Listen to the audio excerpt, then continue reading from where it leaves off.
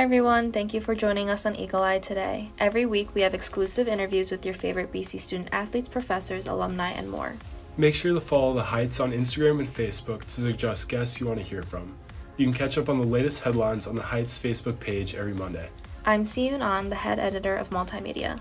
I'm Eamon O'Malley, assistant editor of Multimedia. All right, hi guys. Today is exciting because we have a special guest, three-year Boston College wide receiver, 2020 All-ACC first-team selectee, and recent ACC wide receiver of the week, Zay Flowers.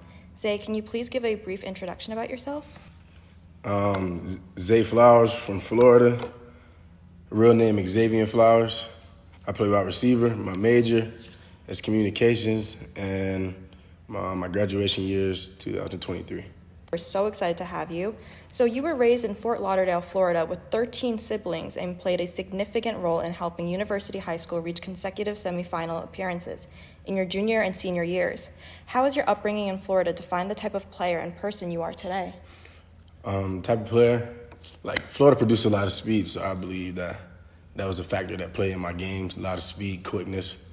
And like growing up with my brothers and sisters, I was always competitive. Everything we did was competitive. So that helped me like be more competitive at the next level. Right. 13 siblings. Well, I cannot imagine. I am an only child. So, wow, that must have been so cool. Yeah, fun, competitive. Fun. Wow. Yeah. I cannot imagine. It was super exciting to watch BC football play in person for the first time since 2019. How did the addition of fans and the home field atmosphere influence your game on the first Saturday?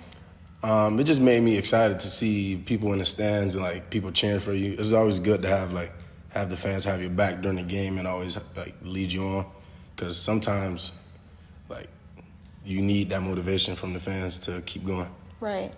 Yeah, the field was super loud for anyone who wasn't there. It was amazing. You could tell that we haven't been there in a good minute. So many talented football players have come out of Florida that have been successful in the NFL.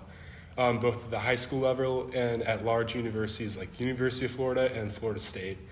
Did the greater competition you faced during your high school years help your grit and mental strength develop? Yeah, I believe that competing in Florida is that helped me like going to the next level, and also my grit, because every player down there is like a Division I player. So every game you have to bring your A game and play hard as you can. Yeah, for sure.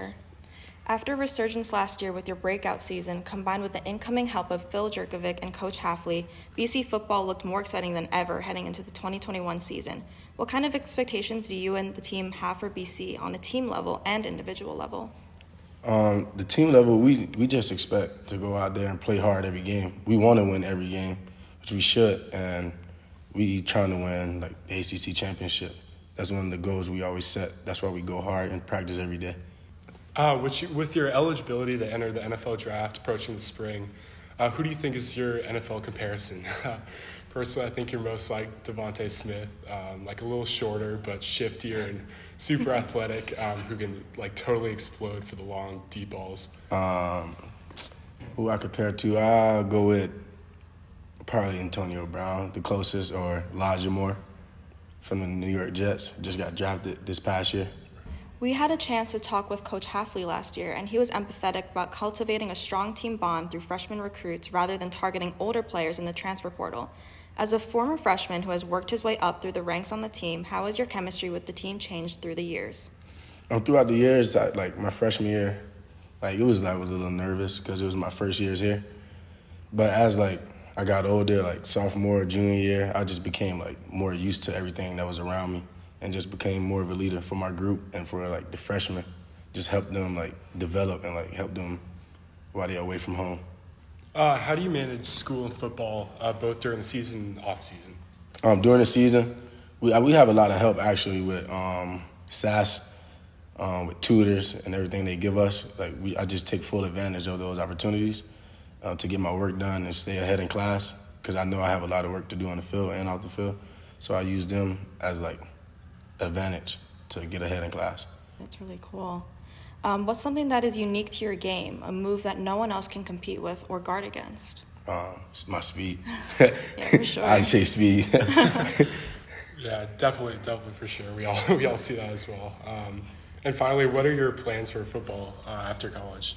I want to do something with TV, like try to do something with acting or like work on. I love cars. I like to surf. I like to travel. So we'll see after that. But as of right now, I'm just focused on like being the best version of myself on the field.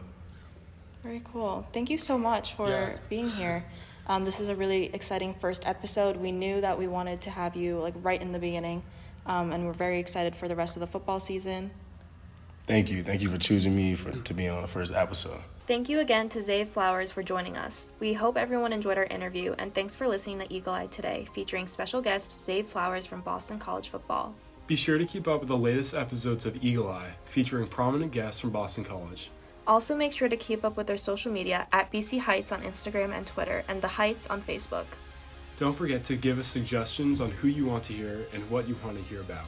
Thank you everyone for listening, and be sure to check back here in a week for another episode of Eagle Eye.